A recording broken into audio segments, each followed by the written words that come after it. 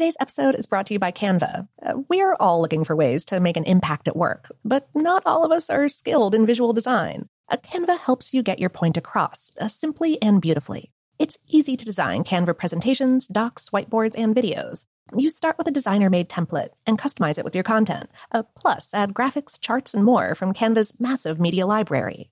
Whatever department you work in, Canva is perfect for any task. Sales decks, hiring docs, marketing brainstorms, employee videos, you name it. Anyone at work can design with Canva. Start designing today at canva.com. Designed for work. I'm Johnny B. Good, the host of the podcast Creating a Con, the story of Bitcoin. This podcast dives deep into the story of Ray Trapani and his company, Centratech. I'll explore how three 20-somethings built a company out of lies, deceit, and greed. I've been saying since a very young age that I was going to be a millionaire. If someone's like, oh, what's your best way of making money? I'm like, oh, we should start some sort of scheme. Listen to Creating a Con, the story of Bitcoin on the iHeartRadio app, Apple Podcasts, or wherever you get your podcasts. Hey there, I'm Dr. Maya Shankar, and I'm a scientist who studies human behavior.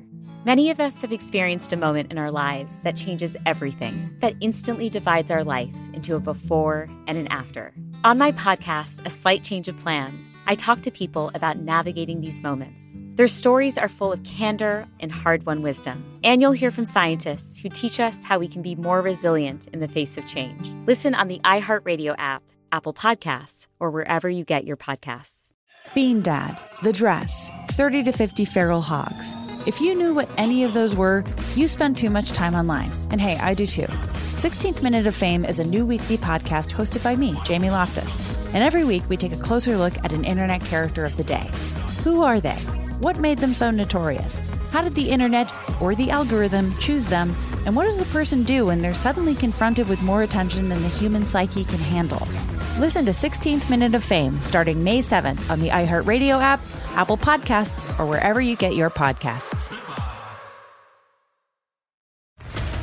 What's up, everybody? This is Stephen A. Smith, host of the Stephen A. Smith Show podcast. Tune in every Monday, Wednesday, and Friday at the very least as I bring you all new episodes that feature the biggest headlines in the world of sports, pop culture, business, and I answer your phone calls and respond to your tweets. You'll hear my unfiltered opinions and straight-shooter interviews with top celebrities and game changers.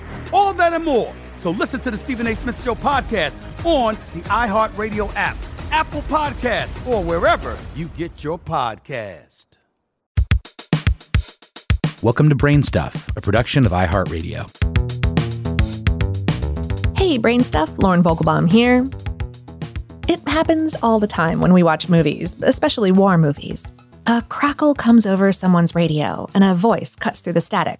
Alpha Bravo, this is Foxtrot Victor. Report your position, over. Alpha Bravo and Foxtrot Victor aren't code names. The hypothetical actors who are playing soldiers in this hypothetical movie are using the phonetic alphabet, also known as the NATO phonetic alphabet or the military alphabet, where each letter is assigned a full word. This may seem entirely unnecessary. Why not just say A instead of alpha? But think back to that scene. The static of the radio, maybe the sounds of gunfire or air raids, maybe other soldiers barking orders and answering. Imagine trying to get a clear message through that radio with all that noise.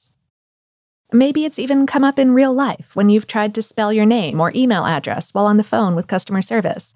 You've possibly used your own made-up phonetic alphabet. That's S as in super, A as in apple, and M as in music. When people mostly communicated by writing letters, this wasn't a problem.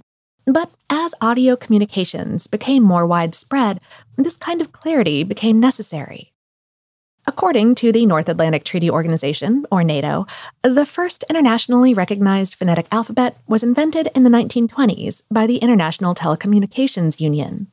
It used geographical names for each letter: Amsterdam, Baltimore, Casablanca, Denmark, and so on. In 1941, in time for World War II, the U.S. Army and Navy jointly created what's called the Able-Baker alphabet, which was also adopted by United Kingdom forces. It uses shorter everyday words and names: Able, Baker, Charlie, Dog, Easy, Fox, etc.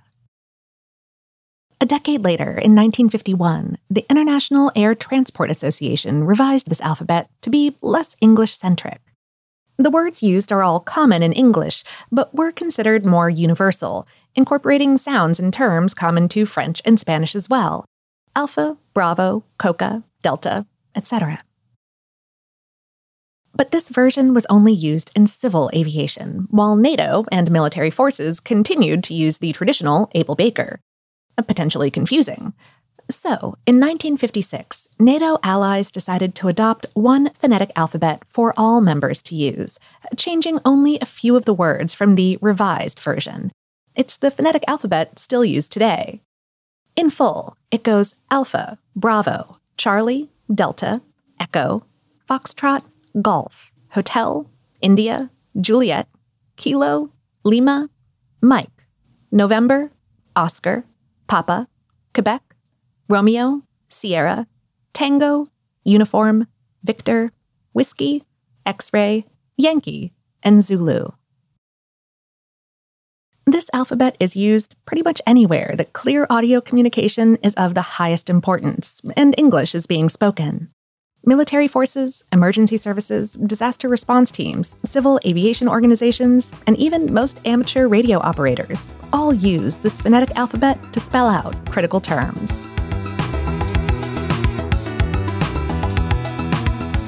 Today's episode is based on the article, Alpha, Bravo, Charlie, Where Did the Phonetic Alphabet Come From? On HowStuffWorks.com, written by Kristen Hull Geisler. Brainstuff is a production of iHeartRadio in partnership with HowStuffWorks.com and is produced by Tyler Klang. For more podcasts from iHeartRadio, visit the iHeartRadio app, Apple Podcasts, or wherever you listen to your favorite shows.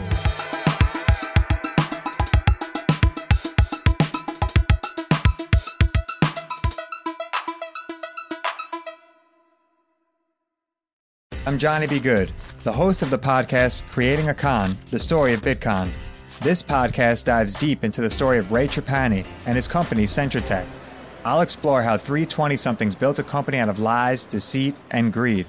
I've been saying since a very young age that I was going to be a millionaire. If someone's like, oh, what's your best way of making money? I'm like, oh, we should start some sort of scheme. Listen to Creating a Con, the story of Bitcoin on the iHeartRadio app, Apple Podcasts, or wherever you get your podcasts. Hey there, I'm Dr. Maya Shankar, and I'm a scientist who studies human behavior. Many of us have experienced a moment in our lives that changes everything, that instantly divides our life into a before and an after. On my podcast, A Slight Change of Plans, I talk to people about navigating these moments. Their stories are full of candor and hard-won wisdom. And you'll hear from scientists who teach us how we can be more resilient in the face of change. Listen on the iHeartRadio app, Apple Podcasts, or wherever you get your podcasts.